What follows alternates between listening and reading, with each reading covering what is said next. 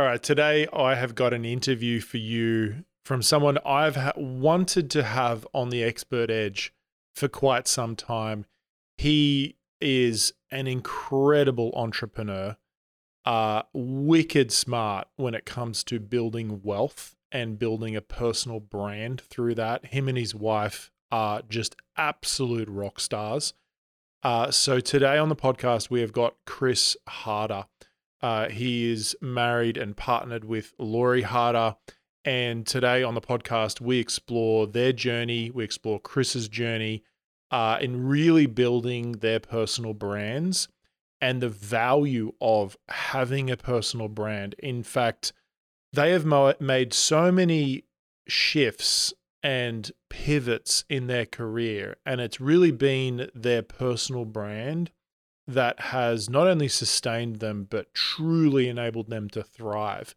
And on this session, we talk about really practical money tips on how to grow wealth, really practical personal branding strategies. And so I just know you're going to love Chris. Make sure you go and connect with him on Instagram. And at the end, he shares his texting number, which I love you to go and check that out because he's the real deal. And that's what I want to bring to you on the Expert Edge. So I trust you are going to enjoy this. Let's talk about the secret behind building a profitable, powerful personal brand with Chris Harder. You are listening to the Expert Edge podcast. This is the place where experts come to command the stage, position themselves as authorities, and scale their business up. Get ready to access your next level of potential with your host, Colin Boyd.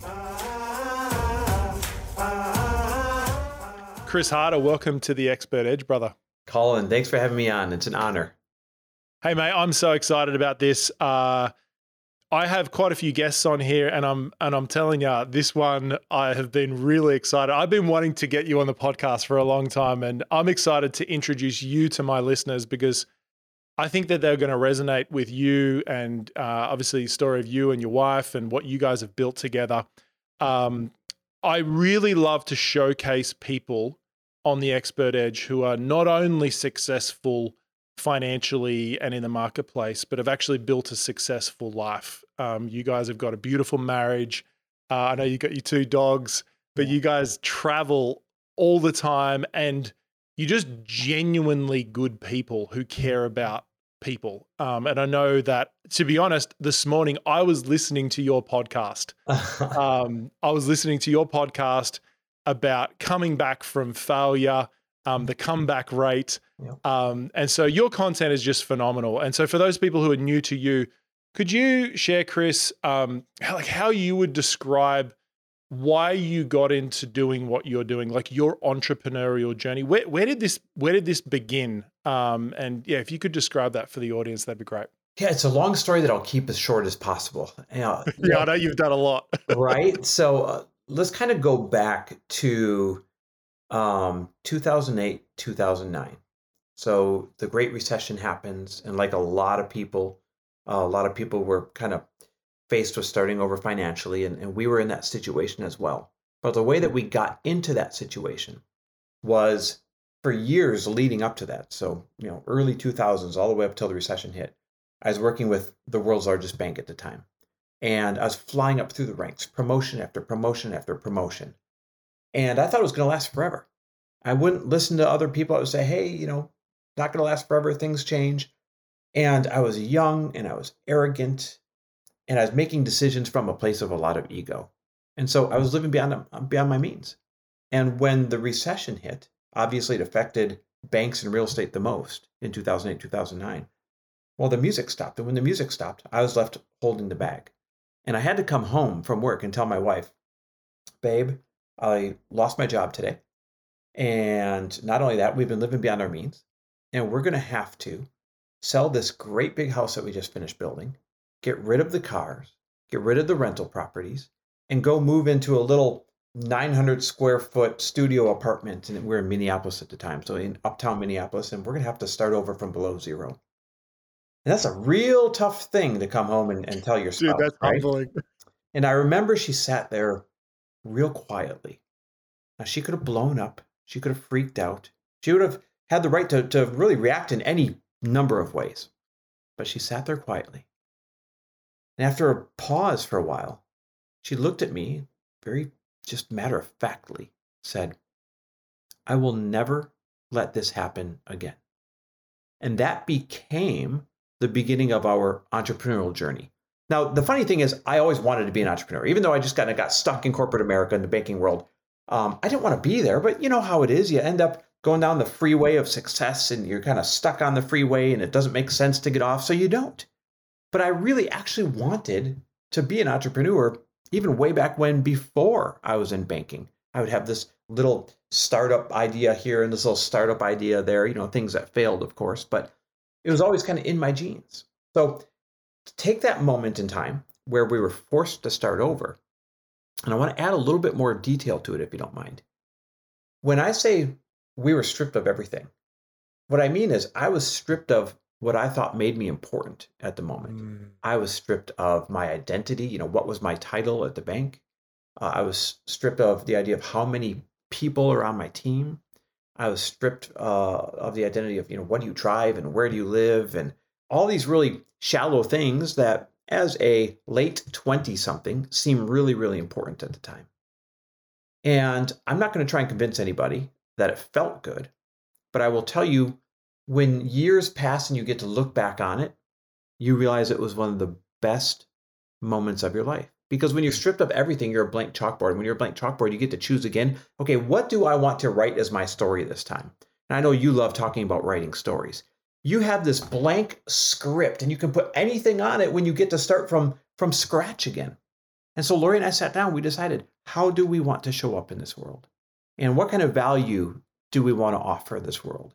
And what kind of lifestyle do we want now that we get to build anything from zero? And that was when Lori became Lori, as everybody knows her today. First, she went into fitness, got all the covers of all the magazines, then went into self-development, did the events and the books and all that stuff, and now has her Liquid IV line, right? And that was when I took my first entrepreneurial journey as a partner in a mortgage bank. Now, what was interesting, Colin, was I took that partnership out of not having any other options. And who takes a partnership in a mortgage bank in a banking and real estate recession? Well, somebody who feels like they're not worthy of anything else. So I took that partnership, and it was just 4 guys in a shop. And the guy who had started it, Colin, his name was Todd, and he said, "Hey, Chris," we used to work together. He said, "Chris, when we worked together at the bank, I realized the things you're good at, I'm not. And the things that I'm good at, you're not. And I think if you came over here and helped me grow this thing, we could really turn this into something special." Now, Todd was right and he was wrong. He was right in that those complementary skill sets and gaps fit together really well. And while everybody else was closing their banks, while everybody else was closing their shops, we took that from a tiny little mortgage brokerage and turned it into a great big mortgage bank where we were lending $330 million a year of our own money in 36 months. We had 155 loan officers in 7 states. We had reinvented the pay plan for the mortgage business. I mean, we were crushing it. But now, here's what happened. When you take things for the wrong reasons, they never turn out the way that it's supposed to. And when Todd said, "Hey, we've got opposite skill sets," he really also meant we have opposite personalities.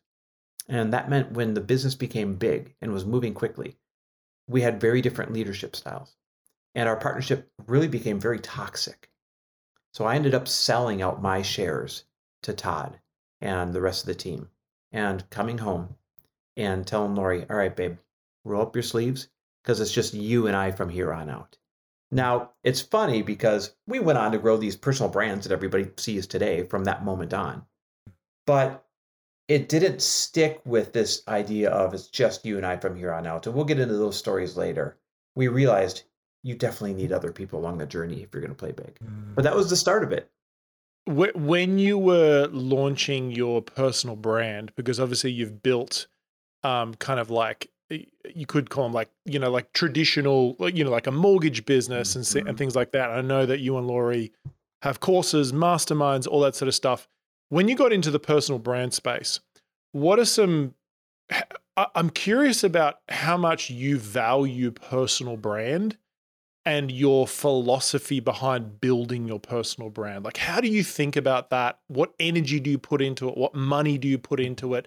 And if you were to start it again, would that be a focus you'd be doing like right from the forefront? Yeah, Colin, absolutely. Whether somebody wants to start their own business or whether somebody works for another larger business, everybody is a personal brand. And that's not a new statement. You've heard that before, but I can't stress this enough. The way that you show up, the value that you add, everybody looks to see who is this person externally in their external lives, not just who are they in their business. In this day and age with social media and with how small the world is, whether you choose to be or not, you are a walking, talking personal brand. And your reputation and your reach will always precede your actual introduction, right? So I knew about you before I ever met you. You knew about me before you ever met me. And this is the way the world works now. Now, here's a great example how important personal brand is.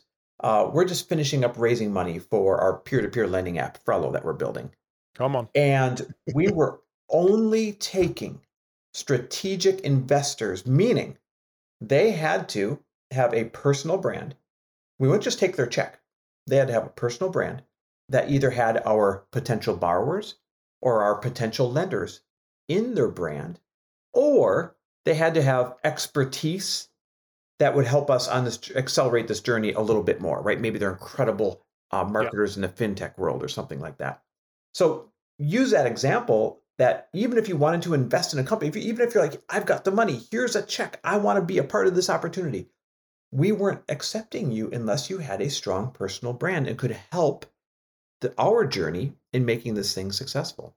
So I'm telling you, personal brand is everything right now. And if someone's listening, they're like, yeah, but I keep to myself and I'm not really on social media.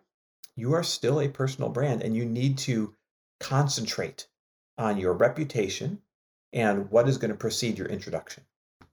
What is that? I'm curious what that looks like for you, because I know I follow you on Instagram. You and Laurie have a really strong following there. I know that, it seems like you're quite engaged on Instagram. You've even, before we even met, you replied to me. I could tell it was you, replied to me personally, like all that sort of stuff. But what does it look like for you to build that brand practically? Like, are you shooting videos every week? Are you creating content? Are you like, what does that look like? So my brother has a great saying, and he got it somewhere else, but I got to give him credit. He always says, do the unscalable until you can no longer do it. Meaning that engagement in your DMs, the engagement in your comments, shooting the video with intention, like doing all the things until you literally cannot do them anymore because it's scaled so big. Do the unscalable until you can no longer do it. Because a lot of people, they will say, okay, I'm going to grow this Instagram, I'm going to grow a personal brand, I'm going to grow a podcast, whatever it is. And they start to take shortcuts and they start to want to offload all the work, right? How can I have bots respond? How can I have somebody else respond? How can I train an assistant to talk like me? And you lose a lot of that connection, a lot of that low-hanging fruit in developing relationships with people that would enhance your life or enhance your business. So I committed a long time ago to staying as involved in the personal brand as I possibly can. Now you have to get, as it grows, you have to become efficient. Yeah. And you were asking for some practical tips. We make sure that we never miss an opportunity to capture film, whether we're speaking at someone else's event or at one of our events. And then they're able to chop that up and repurpose that into sometimes podcast episodes, but definitely a lot of the social media that you see. Many times we'll sit down and we'll batch record what we call 20 questions. So we've got a film crew that will come up with 20 questions that they ask us, almost like they're interviewing like me, like you are right now. Only you don't see them. And they'll ask the question and they'll get us talking and they'll get us creating content. And then they chop and splice all of that up into a lot of the social media that you see and sometimes some podcast episodes. So it's becoming efficient, but keeping yourself involved so that it's still genuinely you and genuinely what you want to say. Your background has been in money. I know that you're launching this new app, which is incredibly exciting. I know it's going to really shake up the whole fintech industry. Frello, which we'll talk about soon. But in terms of money, I feel like most people don't know how to manage, master, or grow their money. And I know you've got a money course as well. talk to me about like, I feel like for me, I grew up with a lot of fear of money. Money had a feeling of there was never enough, even though it was kind of weird, but it was like this, like, we're going to run out. It's going to go to zero. We're going to end up out on, on the streets, all this sort of stuff. I had to get over a lot of fear of money. How do you think about just growing money, thinking about money? Like, what's your philosophy of how you look at money in terms of like your relationship with it? Well, Colin, when I lost everything, I was clearly not treating money with any kind of respect, right? I was living beyond our means. I had no plan behind it. I did the traditional things that everyone told you to do, right? I put money in my 401k and I maxed that out, and I bought the house thinking that'd be the best investment I ever made. I did all these old school advice things, but what happened? The economy crashed and our 401ks got cut in half and home values got cut in half. And, we were left in a really unfortunate situation where we had to start over. But during that time, when I had to start over, I was looking around, and of course the whole world was hurting in that recession, but I found individuals, and a lot of individuals, that weren't hurting. I found people that were actually growing their wealth during that really tough time when everybody else was struggling. And I thought, what the heck are these guys doing? Like, why is he doubling his net worth right now? Why is this person making all that money right now? Why is this person buying up all the homes or blocks at a time, right? And so it struck me in that moment. You have to choose to learn how to treat money, how to view money, how to behave with money from the people who have already been there, done that, not from the well-meaning, loving, caring people that maybe raised us but didn't know anything about wealth creation, right? Our parents taught us what we know about money, but most people's parents aren't multimillionaires or billionaires or business moguls, right? If you have one, you're very fortunate. Our teachers taught us about money, but most teachers are not financial geniuses or really crushing it in the world of finance. Your neighbors, your coaches, other people in life that you have as you're growing up, they're the ones that create all these blueprints, if you will, on your financial DNA. And then that's how you go operate in this financial world. And it's no wonder that we end up failing because we learn from people who are not financial experts. So when this happened to us in 08, 09, I said, I'm going to go learn from the people who have already built a life that is the same kind of life I want to live. And I started learning very simple rules, such as pay yourself first. Like when you bring money in, you got to make sure that the first thing you're carving out is investing in your future. And we choose low fee index funds. We just set it and forget it. So it's out of sight. And I don't want to spend that money, right? So pay yourself first. It's a very simple thing you can do, and then live what's left over. And I know people hear that and they're like, dude, I've got nothing to live on right now. How am I supposed to do that? But see, that's already going against the winning psychology. The winning psychology is even if you paid yourself a few percent first, you carved out your paycheck and there was no recovering that thing, you would find a way to live on what's left over. We all do. Can I say this principle changed my life? Yep. Like several years ago, we didn't have much money to carve out as profit, but we started doing it at a small level, and it has snowballed significantly over the last couple of years. But that idea of like cutting that little bit of fat out, putting it away into an index fund or something like that, and you can get access to it, but it's like in your mind, I'm like, there is no way I'm like diving into that thing. Changed my life, and it started small, snowballed. So sorry, keep going. Like, love that. I love it. See, you're spot on. And then add on to that, I wish somebody would have sat me down when I was like 20 years old and shaken me by the shoulders, punched me in the face a few times and said, understand the power of compounding interest over time. Because I wasted all these years where, if you understand the rule of 72s, it simply means divide your annual return on your investment into 72. Right? So if you're getting 10% a year, you divide that into 72, which is 7.2. And that is the number of years it'll take for your investment to double. So if you're making 10% on your money, then every 7.2 years, it's going to double. 100 grand becomes 200, becomes 400, becomes 8, becomes 1.6, 3.2, 6.4, right? Like, it's amazing what happens. But again, I started late. Now, it's never too late to start. But if you hear this and you're in your 20s, my God, sit down and truly understand the power of compounding interest, because it'll work in your favor, right? So that was one of the first rules that I said, okay, this is what these guys are doing. One of the second rules that I saw was they were willing to live on a lot less than what you saw your neighbors living on. Now, it's one thing to say that. It's another thing to do it in execution. When I came home and lost my job and told Lori, hey, babe, we got to start over. We technically could have continued to play that shell game for a little bit longer. We could have waited it out. We could have hoped for a miracle. We could have stretched things and went into even more debt than we already were. Like, we could have played the game, but I knew I had to just tear off the Band-Aid and right that ship. And so I went as far as to putting all the furniture that we had just got for this brand new home that we had just built on Craigslist. And I watched as car after car pulled up in front of the house, in front of the neighbors.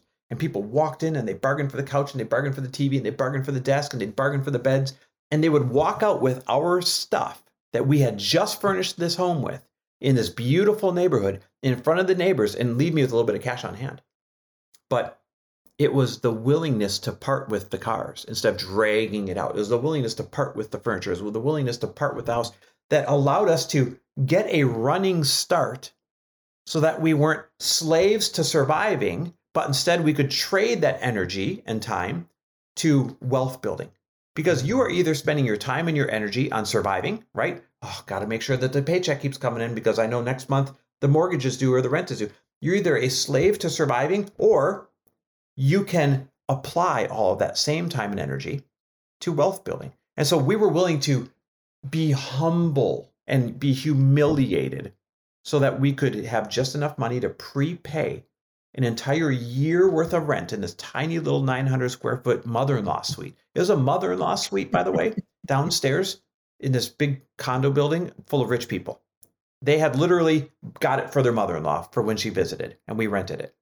But we prepaid it for 1 year so that we had 12 months of runway to be able to turn our energy to wealth building, not to barely getting by, right? So that was another thing that I learned that you have to be willing to do, is tear off that Band-Aid and really be humble. Another thing and I don't mean to go off on a tangent, but this is really important stuff. No, this is great. This is what I wanted. Another rule that I learned is that, remember, I was the only breadwinner, and that's kind of what caused our collapse in that time. So when Lori said never again, we created a rule by studying other people who did not collapse during this time that said you must have enough income sources and you must balance your budget so that if any one of your income sources went away today, you would not have to change your lifestyle tomorrow. So that's the standard that we hold ourselves to still today. If we lost any one of our income sources, even the biggest income source, if it went away today, we would not have to change our lifestyle tomorrow. So when you start to make that your goal, and understand if you're listening to this right now, you're like, I'm not even close to that. Screw this guy. No, you make it your goal and then you work towards it diligently. You have a new North Star. Your North Star becomes, okay, I'm going to make sure that 1 year from now or 18 months from now, I have enough income sources and I've tightened up my budget a little bit so that if any one of them went away, I'm not panicking and changing my lifestyle tomorrow. Can I ask with that, what does that look like practically as an example? So would you count so let's say my business, right? I do coaching, we've got products. Are they multiple income streams or that's only one income stream? Like, would you count that as one, or would you count that as, okay, we've got 3 different products. If one product doesn't do well, we've also got these other 2 products that are running really well. Or is that the same income stream? It's both. And here's how I answer that. If it requires you to wake up and perform every day, and you got hit by a bus and you were disabled for a year, then any of those income streams that you could no longer create, those count as one.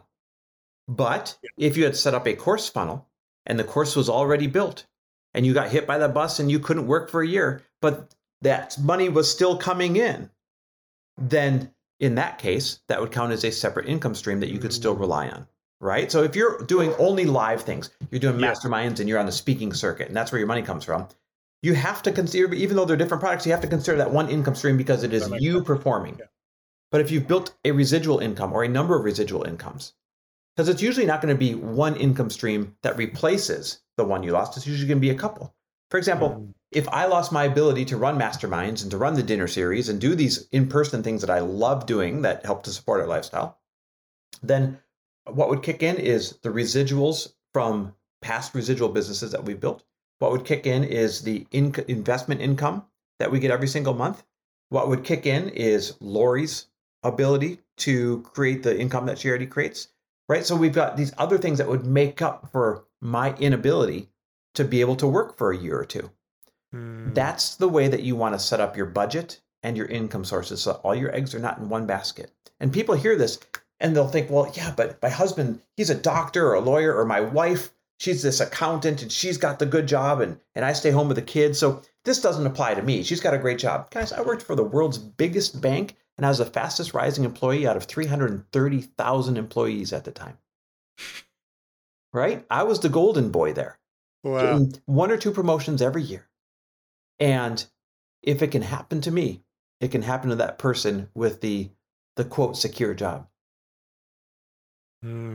One thing that I notice in people who do well, and notice this in my students, you articulated it before, it's like, and I feel like there's multiple levels to this. It's first of all, it's that willingness to just do whatever it takes and to humble yourself. Yeah. Like even I've heard people say, it's almost like they're too good to do one-on-one coaching, but it's like, yeah, but dude, you can't pay your rent. It's like, just do whatever you need to do. Right. Yeah. And then, but I feel like there's a level of that, which is like, that's like pain driven. I'm curious about once you get past that survival, like I just do whatever it takes. Like we have to be humble. I love that story that you shared. You've got that in you. Both of you and Lori have it. What does it look like to get momentum then? Like, what are the things that you think about that in building a personal brand, building a coaching business, building course creation business? What are the elements that got you into real momentum beyond that point? Audience building, audience building, audience building. I will tell you, a large and engaged audience will always serve you no matter what direction that you plan on taking or even don't plan on taking. And my wife is a fantastic example. So she's built a large engaged audience. Her podcast has almost like 70 million downloads, like 70, right? Like massive. Insane. Email list, the whole 9 yards, right? So she did fitness for a long time. And one day she woke up and she said, I don't want to do fitness anymore. I want to do self-development. Now, it wasn't quite that abrupt, but nonetheless, when she switched her message to self-development and her products to self-development, that large engaged audience, there was enough people in there to come along so that the income streams stayed turned on. And then one day she was over self-development. Hey, I don't want to write any more books. I don't want to run the Bliss Project anymore. I don't want to do these courses anymore. I want to build a beverage company. Well, guess what? The investors for that beverage company and the fans, when she just did her pre-launch for that beverage company, they all came from that same audience. So why do I share this? The first thing you got to focus on is how quickly can you serve, and create a large engaged audience. That's number one. Step number 2, most people think when they're just starting out that they have to start out with the least expensive product because they haven't, quote, earned their way into selling a bigger, higher ticket thing. And so what do? They have a smaller audience when they're starting, and they say, well, I'm going to sell a course, or I'm going to write this ebook. Do you know how many $17 freaking ebooks you need to sell to pay your mortgage and put food on the table? Thousands of them every month. How are you going to do that when your audience is 4,000 people? Or do you know how many courses? You sell courses. You know how hard it is to actually sell a course? So great, you built your $499 course, and you think you're going to sell 1,000 of them. No, you're going to sell 10 of them, right? Because your conversions are going to be less than 1% of your engaged audience right now. So they think they're doing the right thing by going after the small, lower price ticket first, and they're going to, quote, earn their way and work their way up. But the opposite is actually true. The first thing that you should be launching is your one-on-one coaching that is higher ticket. And yes, you're trading your time for money, but it's also the most profitable thing you'll do in the beginning, so that you can reinvest that money into building the audience, so you can then have a big enough audience to sell the courses to, right? So do it in reverse. The other thing is high ticket things such as masterminds or group coaching, or right now what's really popular is smaller live in-person groups that are higher ticket, right? You put 15 people in a room at $5,000. Those types of things. Start there instead of with the less expensive thing, because that gives you the revenue to reinvest to grow the audience and go build the lower price things that eventually your audience will want. No, I love that. In terms of your mindset in regards to growing something while you're learning it and failing, I know you're launching Frello, which is a peer-to-peer lending app. Really excited about that. I think it's going to have a big shift. But you even shared on the podcast today when I was listening to your Chris Harder show, you were talking about, there was, you hit like a roadblock and you're like, my gosh, how do I find an answer to this thing? Maybe this thing's over. Like, all that sort of stuff that comes up in our mind, which I know that the listeners face all the time. I know I face it all the time. What are some ways that you move past failure, or even like real failures of where you've actually hit a failure, things haven't worked out, you've lost money, maybe you've done a launch and it lost money or whatever it was. Like, what are strategies that you use to like get back on track, get your confidence back, especially? Colin, it's one strategy. It's one strategy, and it's called your network. You need to make sure that you have the people to kick you back in the game. You got to make sure you have the people that are not going to say, oh, that's okay, it happens to us all. You don't want someone to make you feel good in the moment. I mean, you might want that. You want someone to say, listen, you failed. Big deal. Here's your other talents. I want you to go back in there, get back in the game, and try it this way this time. Your network will have the advice as to how to do it differently your second time around. Your network might be your investors. Your network might be your customers. Your network might be the person who doesn't accept your excuses. The one and only answer to that, Colin, is your network better be built so that you don't have the ability to sit there and wallow in your failure. You are obligated. You've got the accountability, and you've got the resources, and you've got the advice to be thrown back into the game with advice on how to do it differently this next time. And could that be like a paid program you're in, like a mastermind or something like that? Has that been usually a mix of it all. Yeah. It's usually a mix of it. It's usually made up of some people that care enough about you to tell you the truth in that moment. And then some people that are paid mentors where they're obligated to give you the strategy and the truth in that moment and kind of cheer you on. And then some people that you just look up to, that you have access to, that you can tap into in that moment when you need advice from someone who's already been down the path that you're trying to go to. So it's made up of your core network. And then, like, if you pictured a bullseye, right? It's made up of your bullseye, that's your core network. And then that second ring, that might be your paid coaches or your paid group that you're in. And then that third ring, that might be people you look up to that you don't correspond with much, but if you sent them a DM, they're going to send you an answer back. So it's really made up of all the tiers. I love that. In terms of you building your business now, I know that your business is evolving. You're doing fintech, all sorts of stuff. You're launching Glowsy, which is Laurie's new thing, which is exciting. How do you make decisions on, and also I'd love you to explain, what does your business look like so people understand like your revenue sources, and how do you make decisions if someone was thinking about based on like their personality, based on their values, how do you make decisions to run a certain type of program? Yeah. How do you process that for you in building your business for your life? Well, it's interesting. So Laurie and I never chose to have startups at the same time.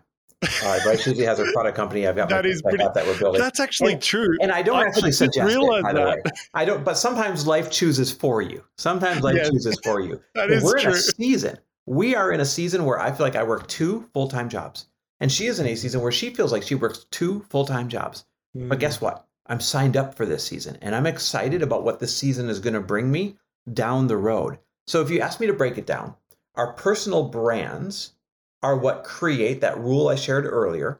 It creates the income sources so that if any one of them went away, we could still keep the lifestyle that we have today, Yeah. right? So the personal brands pay for the lifestyle. Then the 2 startups, that's our second full-time job, if you will. And that's where we're going after creating our future wealth. My partner Matt and I are building a $1 billion peer-to-peer lending app for sure. Like, nobody can predict the future, but if I could predict the future, that's where we're going. Lori is building this juggernaut of a female products line, right? And those things pay us nothing right now. Lori's made zero money for the past 2.5 years on her startup. I'm going to make zero money from Frello until we have a Series A or until we sell this company, right? We're not taking salaries. We're not taking paychecks. We're not taking bonuses. We're putting our blood, sweat, and tears into that, even though we're treating it like a full-time job for zero compensation, because we know the compensation from those comes in huge payoffs in the future. So personal brands pay for today and for our baseline investing. And then these larger companies that we're building, that'll pay for tomorrow. And our goal is that it secures every generation for generations to follow our family. I was thinking about you too the other day, and I'd love to call it. I think you were both going to have $1 billion exits. I'll take all that energy that you want to send this way, man. Honestly, bro, I was like, oh my gosh, they're both going to have $1 billion exit, both of them, with these 2 new things. I'm calling that, bro. We're going to mark the tape. We're playing this back in a few years. Listen, I'll tell you, it's interesting. It's not about the $1 billion exit. It's about building something huge that will change the world, and knowing it's going to bring some kind of great wealth as a payoff down the road. And, people forget about things like dilution. You know what I hate? When people get on the stage and they're like, I built $100 million business. I built $1 billion business. You know what they don't tell you? That their shareholders had 40% and their business partner had 30%. And so they were only left with 30% of their $100 million exit. Now, I'm not saying 30 million is a bad number, but what I'm saying is there's too much chest beating on stages, and there's too much chest beating and storytelling these days. So people have to understand that when you build a giant company, most of the times that you get there is through dilution event after dilution event after dilution event. And then you finally get to that promised land across the finish line, and you own some portion of that big, sexy number that everybody talks about. So regardless of the exit size, we know there'll be a nice payoff, but we're not doing it for that title. No. We're doing it because it's going to secure generations to come for our family while simultaneously making the world a better place on a big scale. Yeah, and I can feel that with you guys. I mean, you guys just live that. I know you're not in it for the money, but it's more I could just sense the weight of that, these brands that you guys are building. It was more I just sensed that in my heart. I was like, wow. I don't know 2 people who have built. I'll say this, it's very rare to find a married couple that both have personal brands and work well together and build something together.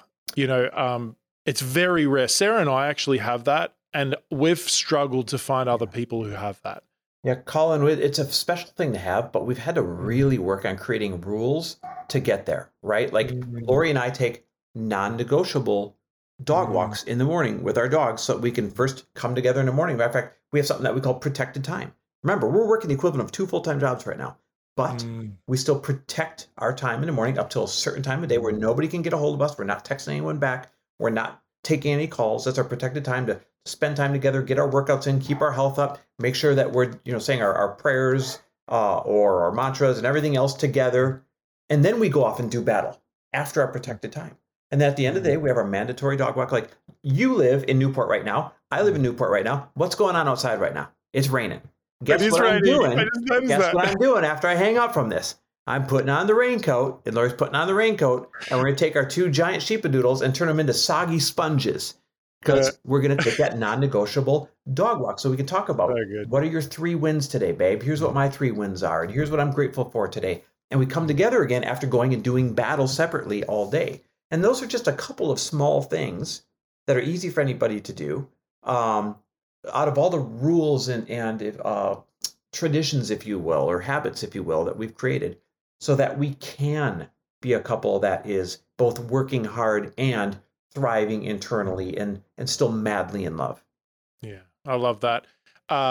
It's been a pleasure bringing you to my audience, Chris. I know people would have got so much from this podcast. One of my big goals is just to expose people to people like you who think bigger, who act bigger, who just like vibrate on a level that attracts people to that next level. And so there's going to be a ton of people who want to find out more about what you do, connect with you. I know that you're very active on Instagram. They can go and follow you at Chris Harder.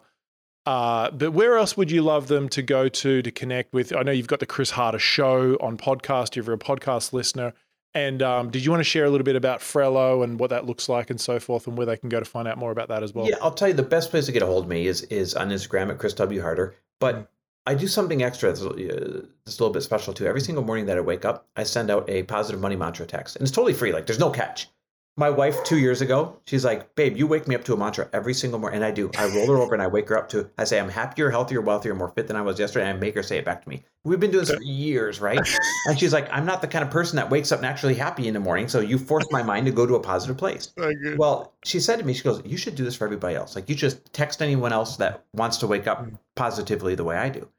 And I said, oh my God, that's a good idea. So what started as a dumb little thing has turned into me texting thousands and thousands and thousands and thousands and thousands of people every single morning when I wake up, a positive money mantra. Don't worry, I don't do the same one every day like I do Lori. I change it up every single morning. So if you want me to throw you on the list, you just have to text me the word daily to 310-421-0416. Again, just literally just text me the word daily. You don't have to say anything else. To 310-421-0416. I'll throw you on that list. That's probably the best way to kind of get a hold of me and tap in and let me help you see the world through an abundant set of lenses every day. I love that. And we'll put that number in the show notes. That is so good, Chris. Final thought from you. Imagine it's the end of your life, and your family's around you, your friends are around you, and they're talking about Chris Harder. They're talking about the impact you've had, the what you've created in this world. What would be your hope that people would whisper about you at the end of your life? Memories. I think about this a lot, actually. Ever since I lost my dad unexpectedly in 2020, I maybe think about it a morbid amount, right? And I talk about it. And the number one thing that I want everybody to be talking about are the good memories that we created together. They're like my family. I want them to have nonstop memories of great experiences we had together. My friends, nonstop memories of great experiences we had together. People that are acquaintances, I want them to have a great memory of some time that we interacted or something I said that made their life better. I just want people to have really positive memories from interactions that we had that made their life better at that point. Chris Harder, thanks for coming on the Expert Edge, brother. Colin, thanks for having me.